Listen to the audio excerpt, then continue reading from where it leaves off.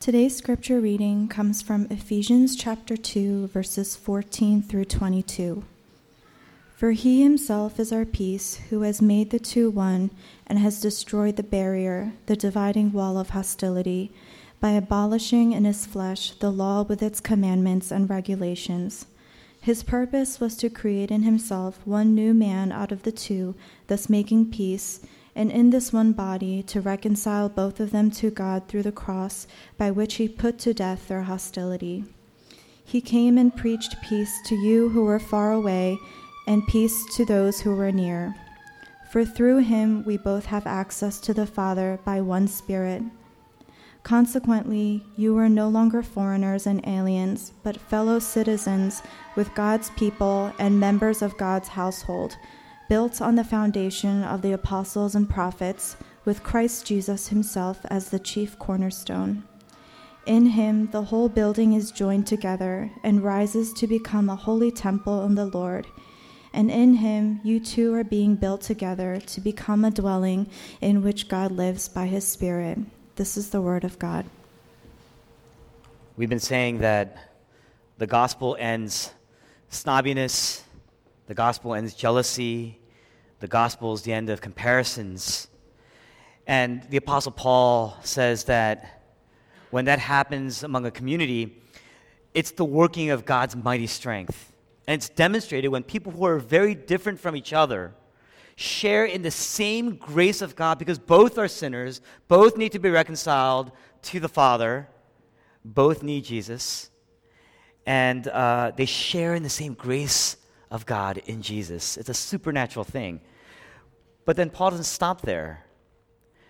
Last week, verse 11 to 18, everything that we addressed last week, we talked about oneness. We talked about building a genuine gospel community. We talked about reconciling people who are very different from each other.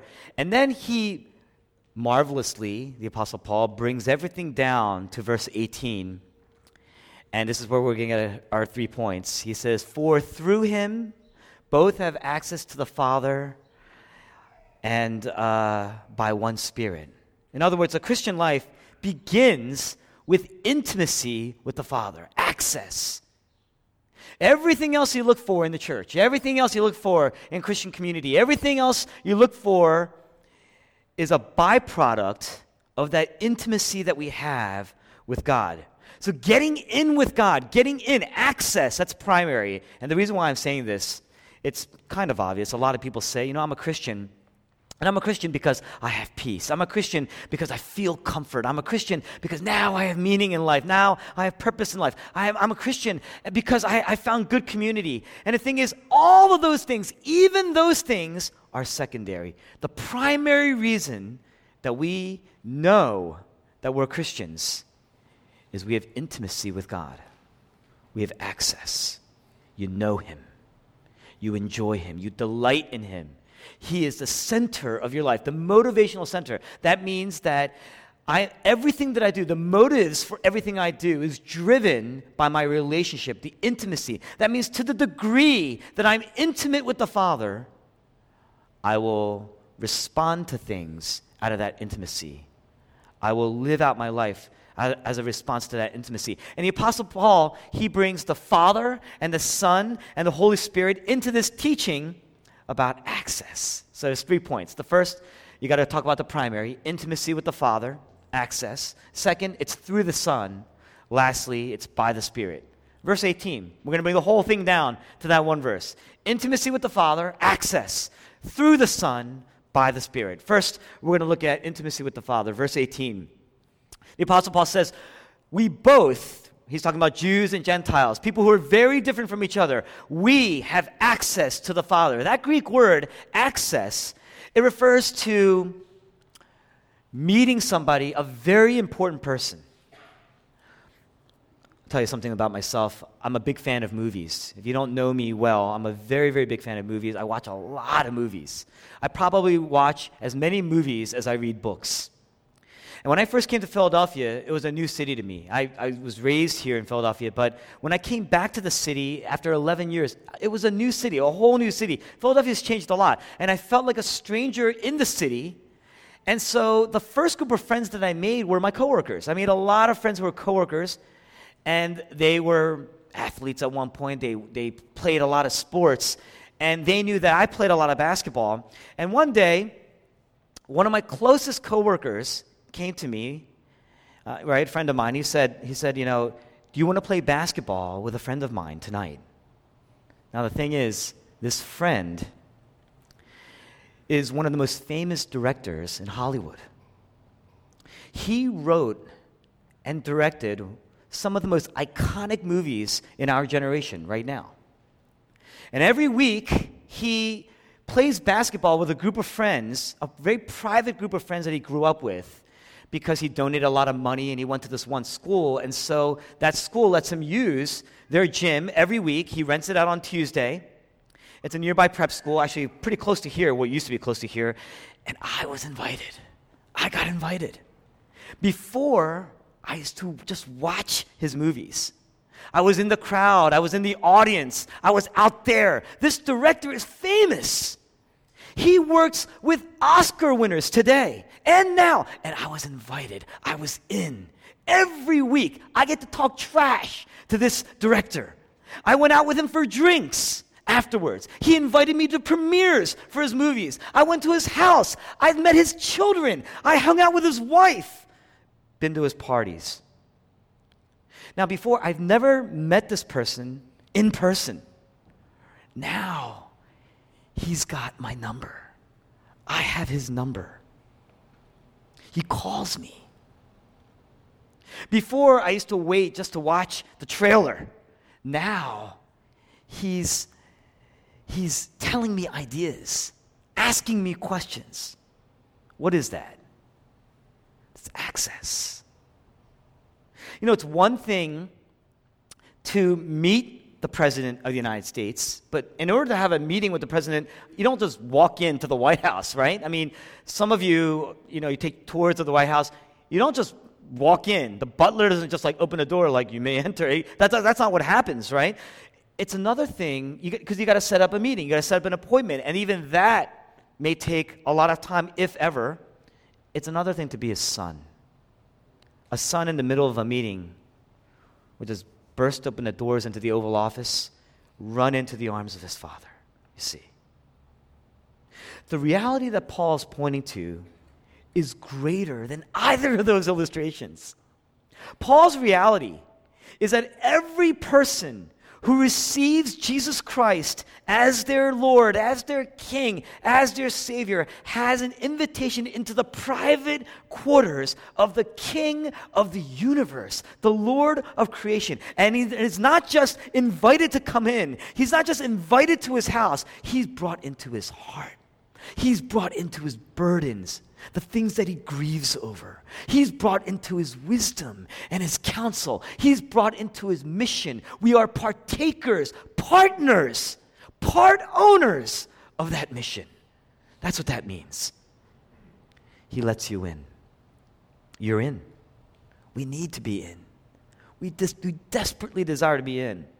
We desperately hate being left out.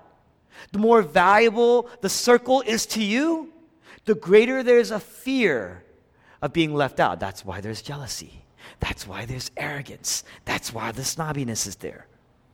Now, when you encounter a famous person, most of us probably at some point have encountered someone at least mildly famous. When you encounter a famous person, you never keep it to yourself. What do? The first thing you do, right, is you got to share about it.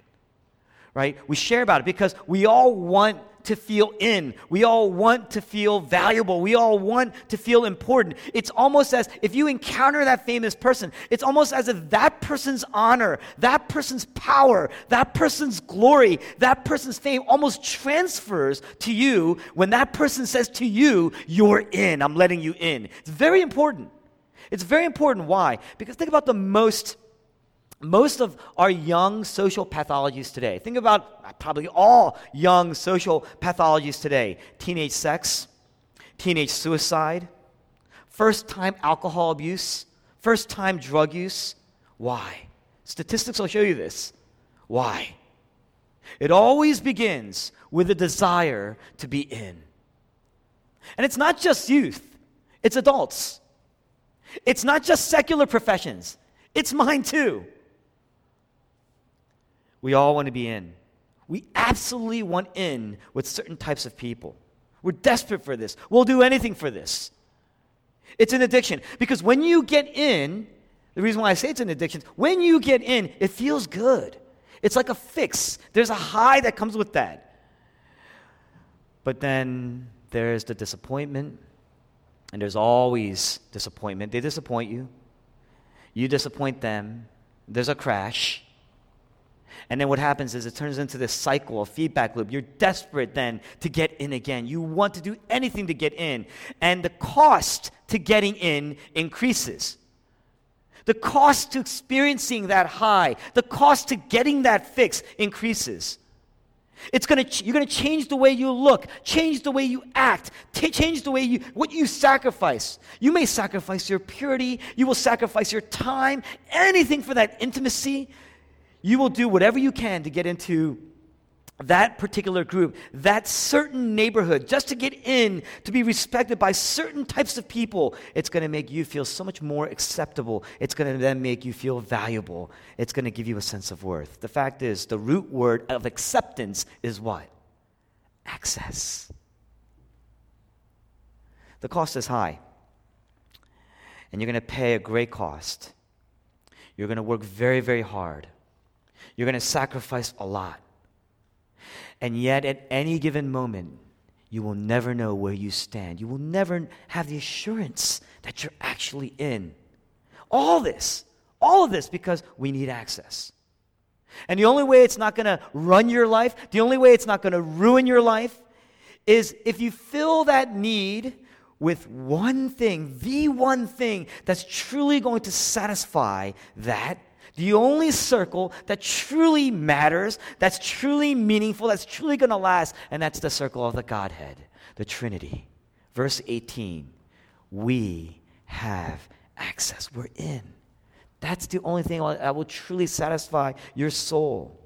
To the degree that you believe that, you can live that out, you will experience that. It's the only circle that's meaningful, that's going to last. Revelation chapter 3, Jesus says, behold, I stand at the door and knock. If anyone lets me in, I will come in. I will eat with him. Ancient times to eat. In ancient times to eat is to be intimate with that person. Access. Luke chapter 19, you have the story of Zacchaeus. Zacchaeus is a tax collector. That means that, without going into the details of what a tax collector is, kind of like a modern-day drug dealer type. Those are the types of people that these men hung out with. But the thing is, they were betraying their own people because they were collecting money and practically stealing because they were charging higher rates to collect these taxes so they could skim off the top. And they could take it for themselves. They were betraying their own people. They were looked down on by the religious, looked down on by other people. And this Zacchaeus, he wanted to meet Jesus. And so what does he do? He's got a problem. He's short. So what he does is he climbs up this tree, this sycamore tree, knowing that Jesus is going to come by. And when Jesus arrives, what does he say? Of all the people that he could have sought out, he goes to Zacchaeus at the tree. And he says, Zacchaeus, I want you to come down from this tree because I must stay at your house tonight. I must stay with you. Come down from the tree because one day he will go up on the tree. Come down from the tree, he says. The people standing around, they're indignant. Oh, Jesus, this man, he's gone to be the guest of sinners, and they're mocking. In other words, why does he get access, that sinner? Why does he get that kind of intimacy? And Jesus says, today, salvation has come to this house. In other words, Zacchaeus, you're in. Salvation has come in. You're in. What's access? Access is knowing God. Knowing God. John chapter 17, Jesus says, this is eternal life, that they may know you, the only true and living God. Access is to know, to be intimate with God, to be intimate with Jesus. And to be intimate with Jesus is to know him eternally, and that is to have eternal life. it's got to be more than just having informational knowledge about Jesus. It's got to be much more deep than that, much more personal than that. Matthew chapter 7, Jesus tells this very quick parable. He says, many people will say to me on that day, Lord, Lord, didn't we do this? Didn't we do that in your name? Didn't we prophesy in your name? Didn't we perform miracles in your name? And Jesus says, you may know my name, but you never knew me. Depart from me, I never knew you. I'm paraphrasing. That's what he says. He doesn't say, well, oh my gosh, I had this list and I forgot. That's right, you guys were out there doing all this stuff for me. Let me write your name in the book. That's not what he says. That's not what he's saying. Right? Clearly, they do know him informationally. They did know him. They talked a lot about him. What Jesus is saying is, but you were never intimate with me. Remember Titanic? Everybody saw Titanic, right? You got Cal Hockley, this wealthy, kind of arrogant, very arrogant person, very wealthy. And his bodyguard, he frames the protagonist of the movie, Jack Dawson, he frames him by slipping this rare diamond into the heart of the ocean, into the jacket pocket of Jack Dawson. And he gets caught for stealing this diamond. And so they handcuff him to the Titanic. And the Titanic starts to sink. And Rose comes to rescue him, right? Remember that scene? And when they meet, she's trying to figure it out. And she's about to take that axe, right? And free him from the handcuffs. And he goes, wait. How did you find out that I didn't do it? And what does she say? Because mainly what he's saying is, what new information did you hear? What new news did you receive? And her response is what? I already knew. I already knew. In other words, she wasn't saying, I didn't have new information. I didn't have more information. What she's saying is, what I knew about you, it just became personal to me. I applied it, and it made sense. It was real.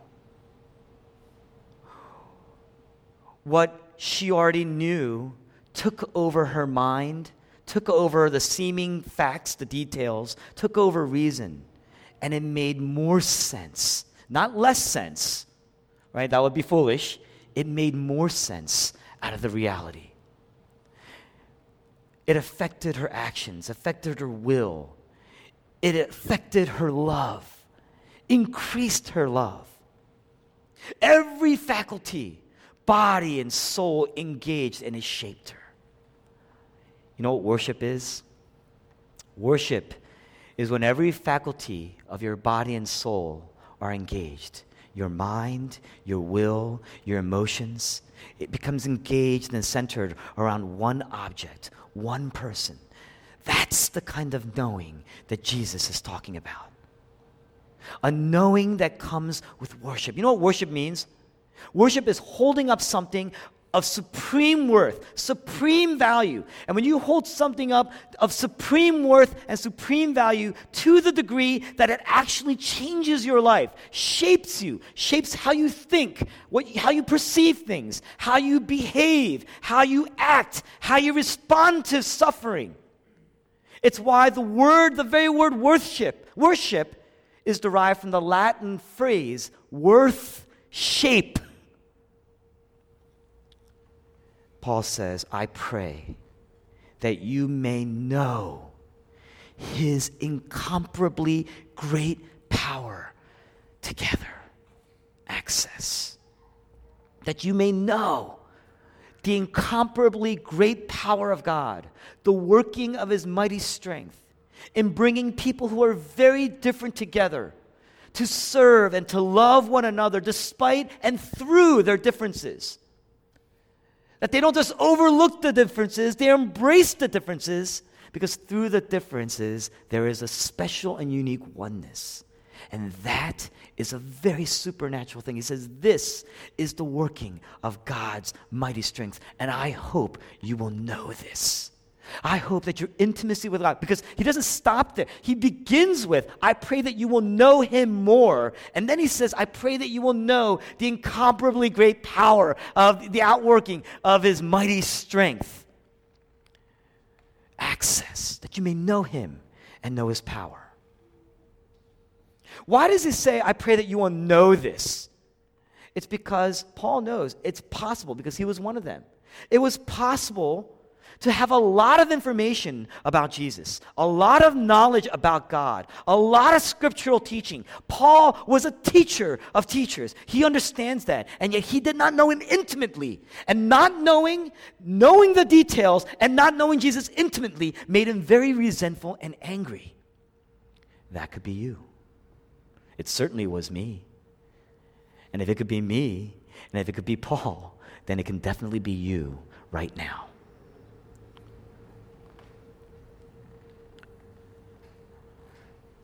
In this kind of community where you have a lot of information, a lot of knowledge about God, and you pride yourselves in retaining knowledge, you're always looking to hear that one thing that's going to be like, whoa. But has that knowledge become personal to you in a way that it has shaped you? Has that knowledge renewed you? Made you new? Do you know God? I'm going to apply this very quickly. A lot of people here, they believe that God is good. If you ask them, do you believe God is good? Most people here will probably tell you, I believe God is good. But do you delight in that? I know you believe it, but do you delight in it? Does that goodness shape you when you're struggling? Does he stop being good when things go wrong? What's changed? Does that goodness go away? Does that goodness come to an end? Because it's not that good then. It's not much different than you and I. A lot of people believe that God is good. Here's another thing. A lot of people come to me for counsel, and they share with me brokenness, and they share with me sadness, and they share with me guilt. They share with me anger.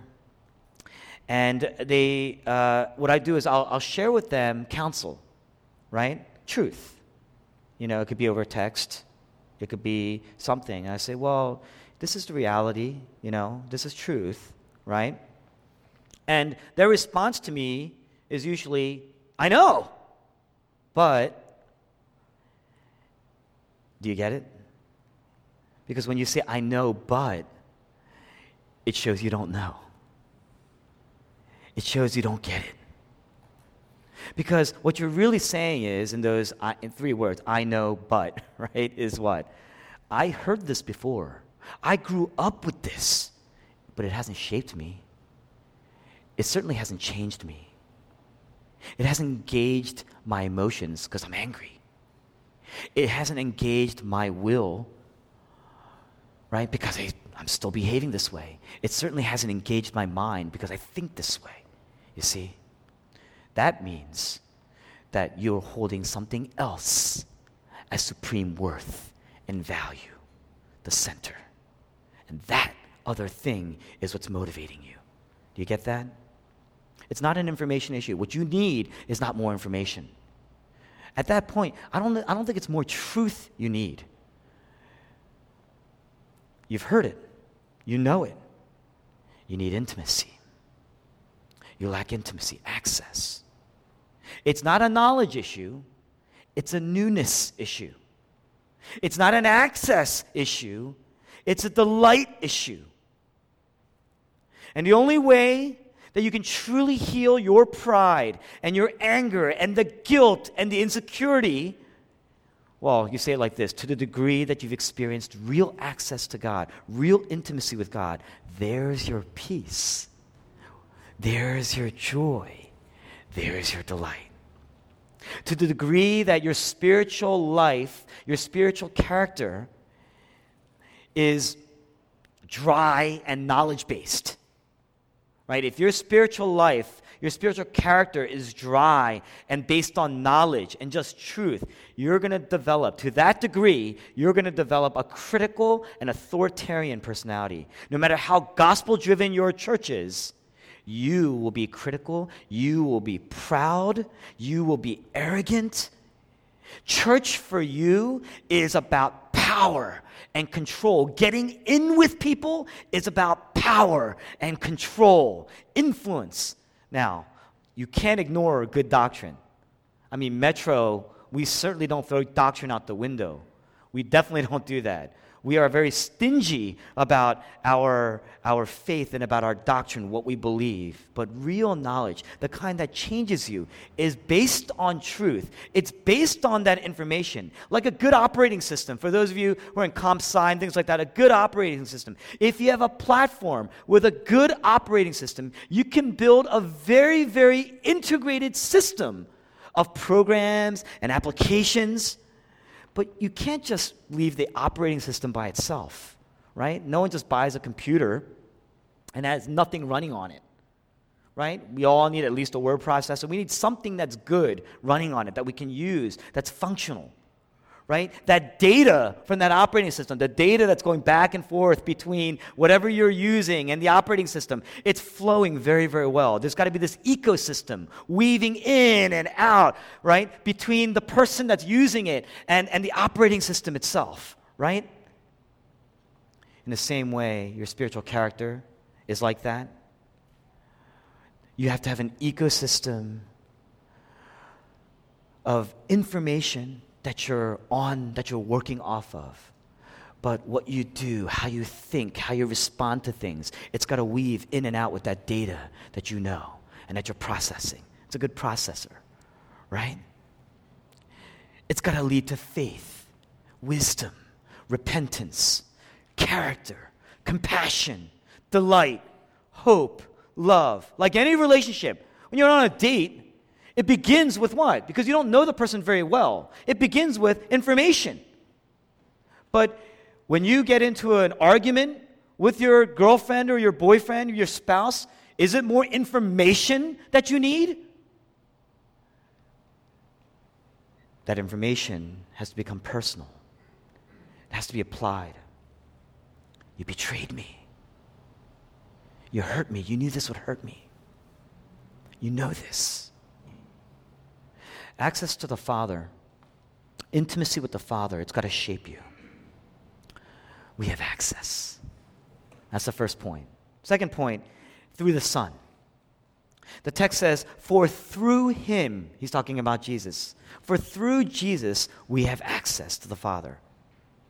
How did I get into this famous director's weekly basketball, weekly thing that he kind of puts together?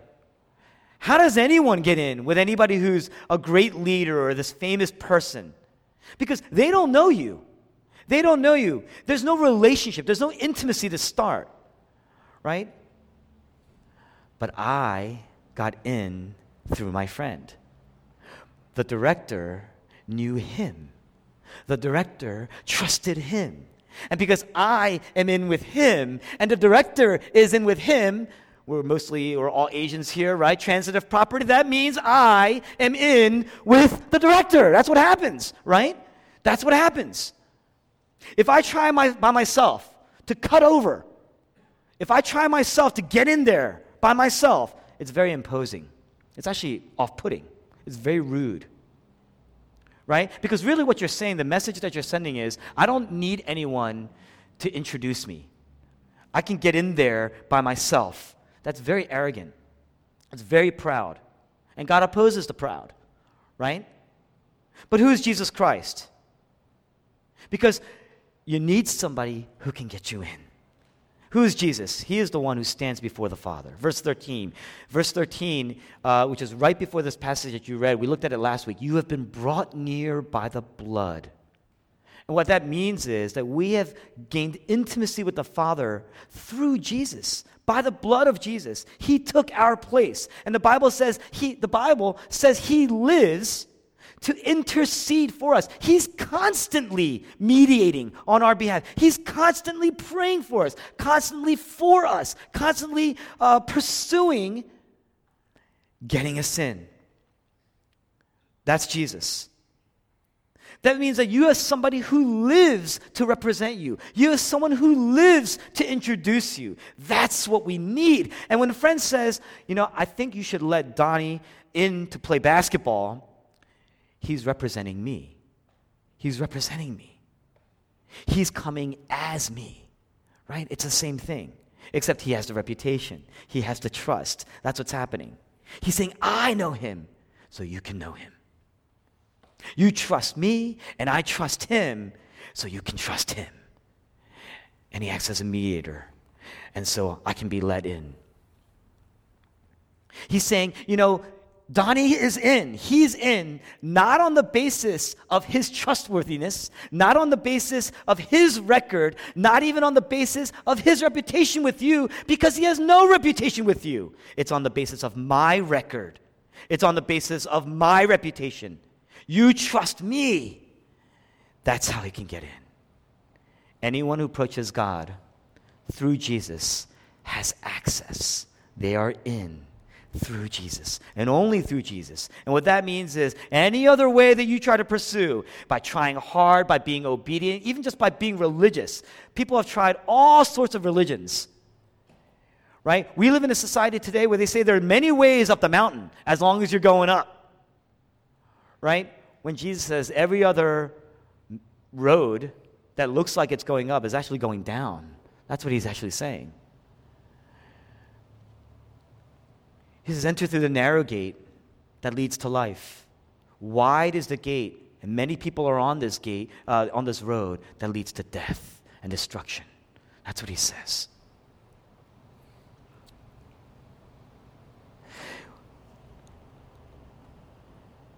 We have an entire generation of people who've left the church. It's a dilemma in our society.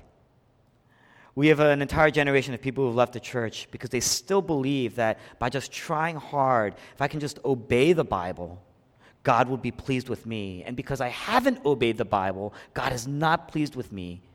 And they've somewhat kind of been in oppressive spiritual experiences, oppressive church leaders, oppressive ministries that have pretty much told them, either implicitly or explicitly, that because they are disobedient, God would never accept them, and they shouldn't come back, in a sense, unless they're obedient. And they've left the church.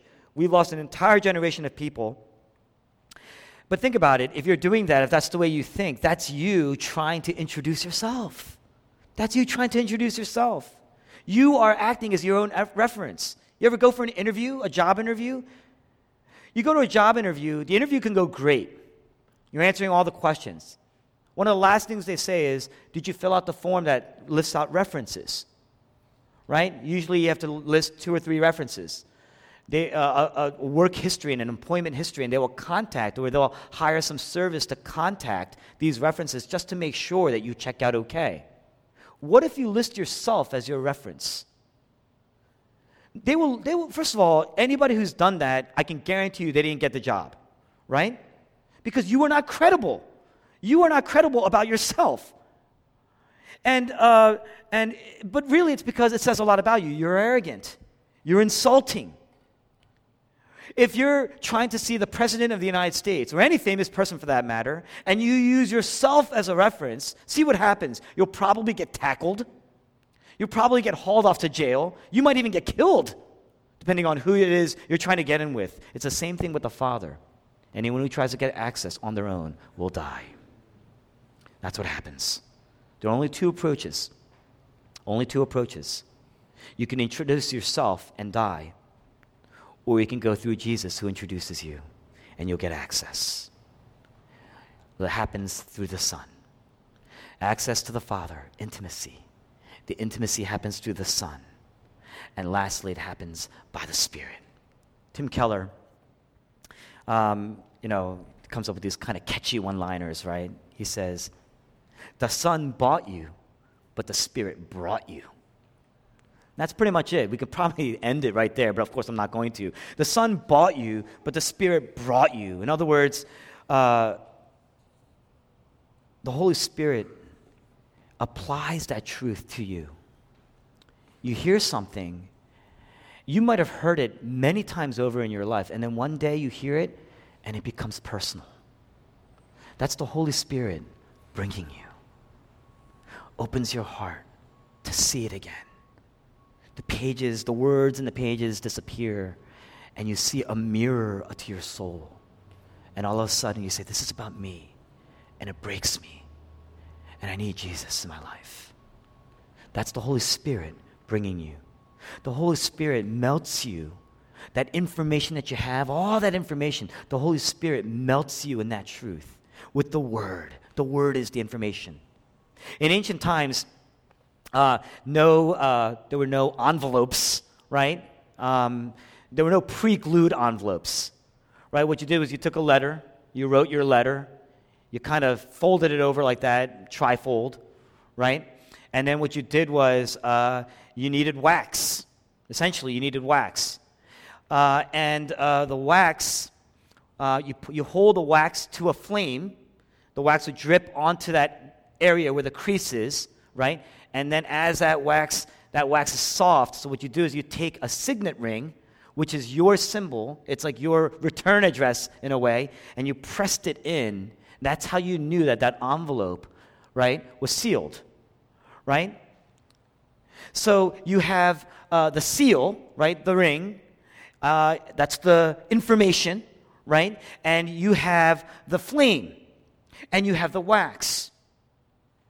If you try to apply the seal to the wax without the flame, if you try to take that ring and press it into the wax and there's no flame, what happens? It might make some marks, some superficial changes will be there, right? There'll be some abrasions, right? You might even see some imprints there, right? But the wax is hard. The wax is hardened. But if that wax is softened, if that wax is melted, and then you impress that word, it changes the image of that wax. Your heart is that wax. The seal is the word. And if you impress the power of God, the word of God, the seal, without the flame, what happens is there may be some superficial impressions. There may be some outward change for a little while, but you're hardened. You're hardened. So there may be some changes on the outside, but you're hardened. You're not shaped. You're not changed. But when the Holy Spirit, which is the flame, is present, and you see the power of God, the Word of God, you're experiencing that, there's the change. That seal gets pressed into a soft heart. There's the change. The Holy Spirit melts your heart. The words will shape your heart. Are you fearful? Are you fearful? God's Holy Spirit will develop courage in you. Are you anxious? Are you anxious? You will learn about the goodness of God. You'll hear about the goodness of God. And if your heart is soft, it will build you into a person of peace. Are you guilty? Do you feel guilty? Shame? You learn about the gospel. And if your heart is soft, there's no pride there. If your heart is soft, then there's comfort and there's forgiveness and there's joy, and you can trust it because that seal will be pressed into your soul, and it will change you forever. You will bear that image. Are you proud? If the Holy Spirit, if that flame is coming near, you will read about the holiness of God, and it will humble you to see your own sin. There's the change. Through Jesus, by the Holy Spirit. Now people say, I want that, but it's not happening in my life. Here's why it's not happening. It's through Jesus, by the Spirit. You see? When I grew up in the church, they used to say, it's not happening, you got to pray. You need to pray. You need the Word. You need to pray harder, right? Your faith is small, that's why, right? And you feel dejected because you pray and you do this. I mean, I was like in youth group, right? But you pray and it's not working. We lost a generation of people because they were just impressing the seal, which is good. It's a good word. They were impressing the seal, not recognizing that the wax was hard. You see?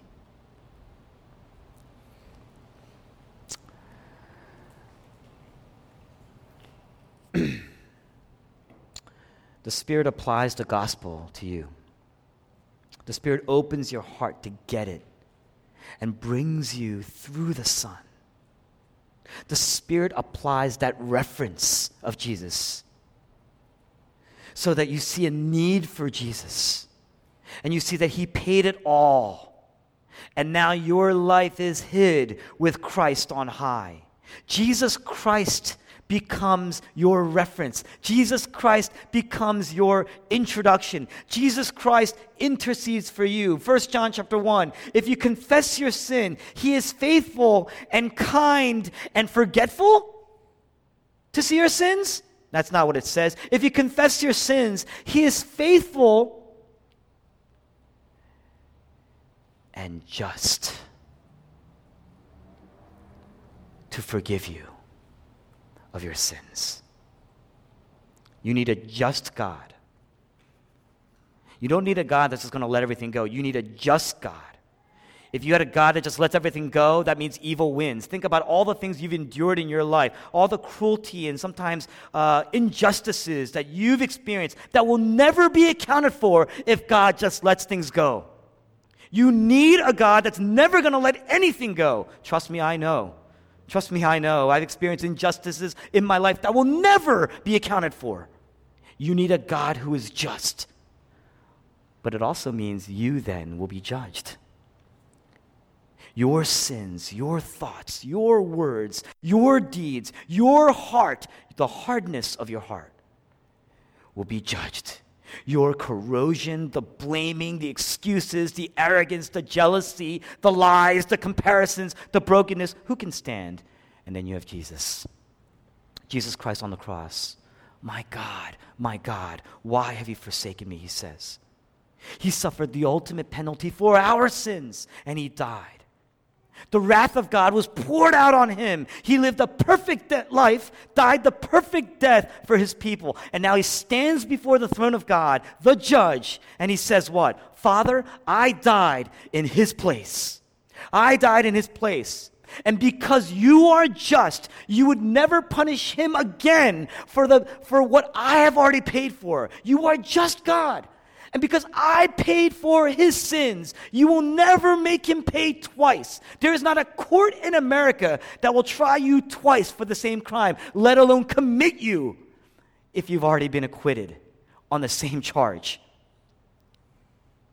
Let alone the infinite God, the most loving, gracious, forgiving, just God of the universe.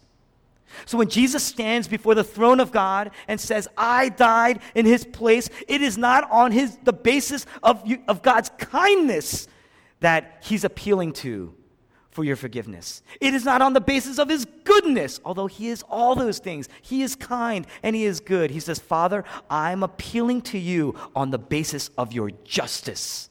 Because I was forsaken, He must be accepted. Because I am out, He can be in.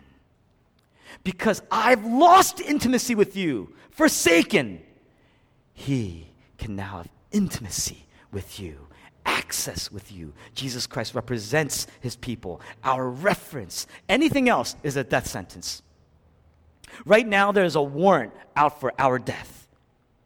Because we are guilty. Death owns us. But Jesus Christ came and redeemed us. He paid that debt. He took that debt, which means He holds the receipt. He holds our lives. If you've never said in your life, Father, save me not on the basis of my record, but on Jesus' record. Not on the basis of my works, but on Jesus' works. Jesus' work on the cross for me. You are still dead because you have not gone through Jesus. Only by the Spirit will you see it. Only through Christ will you receive it. And when you see God's love, and when you see His truth in a way that's going to shape you and melt you, then you will experience the comfort and the confidence, and that will lead you to delight.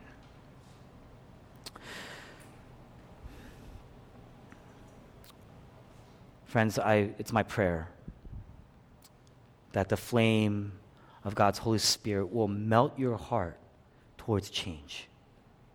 That the Word of God, that's why we study the Word of God. That's why we do community groups. It's why we worship.